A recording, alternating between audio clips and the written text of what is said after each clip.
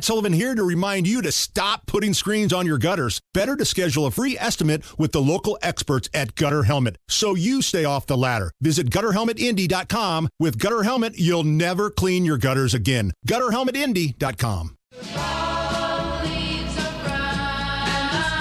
John Fetterman still won't come clean about what is going on with him. 93 WIBC, it's the Kendall and Casey show. I'm Rob. Casey's out today. Mindy Winkler in for Casey. Kevin's here. So this is the thing, right, Casey? Mindy. All good. I will. We look similar, actually. I noticed. Well, somebody in the YouTube chat is like, "It's good to see Casey back today." That will not be the last time I make that mistake today. When you are running for something the level of U.S. Senate, look, this is not. No offense to anyone who is a county surveyor. But it's not county surveyor, right? It's United States Senate. You're one of the most 100 powerful people. You're one of two people for your entire state. You're absolutely right. And part of that means you give up certain things, right? Like when we come in here, we talk about our lives, right? Because there's an expectation, if there's important things going on or whatever, that you'll talk about those things. On a higher level, someone like the Kardashians gives up even more privacy because they make a gajillion dollars by saying, look at me. Right. Sort of the same thing with Tom Brady and Giselle.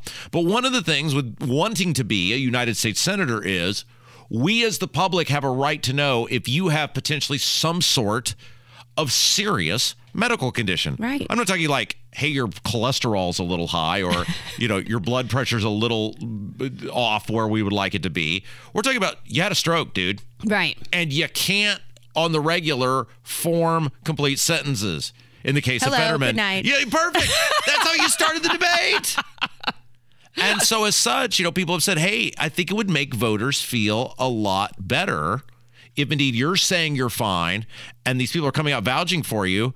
It would make voters feel a lot better if you just showed us your medical records to say, hey, at this point, we can expect this guy to be 100%. Right. And when you won't do that and it will win you votes and you won't do it, there's a reason you're not doing that. Right. You're hiding something. I mean, I get HIPAA, whatever, but you're in a position that, we need to know if your health is going to sustain. Right. So he got asked again about this. And again, knowing it will win him votes, he still will not commit to doing this.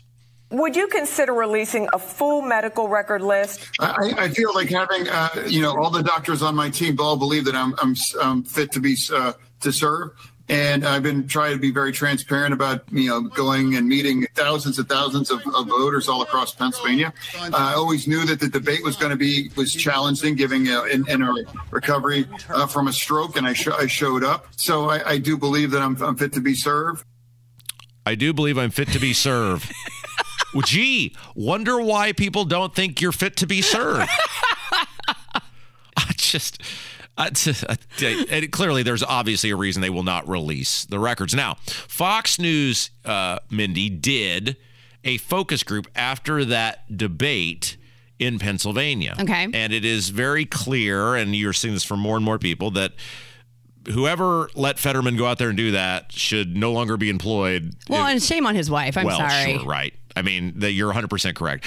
Look, you're a wife. Your husband is the coolest guy that's ever walked the face of Brownsburg, Indiana. Whenever I'm around you, Rob, my husband, his head is swollen for like 4 days. Well, look, people don't know this, but Mindy's husband is a local Brownsburg legend.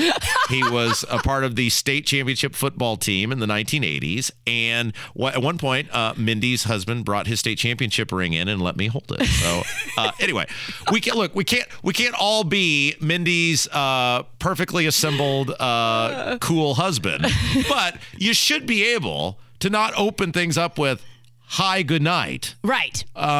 And here's a little bit of this focus group talking about some of the obvious flaws with Fetterman. What did you think about the performance on the debate? Well, obviously Oz won the debate, but I think that Fetterman should not have been forced into that position. I think he should be in a rehab, which would help him a whole lot more. Well, I think Fetterman, as has already been suggested, had a deplorable performance. I mean, it was. I really question his ability to fulfill the role of the senator. They're spot on. Right. I mean, I'm like, there you go. That's it. And it's tough for us sometimes because we are so into this that you wonder, did the average person see what we saw? And I think they did. But yet the media tried to pose it as the opposite. You didn't see what you saw. Hi, everybody. Good night. One more here from the focus group. I've been a lifelong Democrat, but I'm here to tell you today that I'm flipping to Republican. I can no longer follow this party. Wow. Absolutely not. Wow. Whoa. So it'll be interesting to see how many people out there. Poor libertarians. Hey, look, here's what I said about Pennsylvania. I have no idea. There is a libertarian running. I don't know if he's the greatest guy, the worst guy, but knowing nothing, and this, I would be loath to do this because Oz is a zero, but you got to vote for Oz, not knowing anything about the libertarian, right? Because he wasn't in the debate. Right. All right, let's take a break. When we come back, Micah Beckwith will join us. It is 1 week until the election. He's run for public office before on a big scale. What is the final week like for the candidates? We'll talk about it coming up next, 93 WIBC.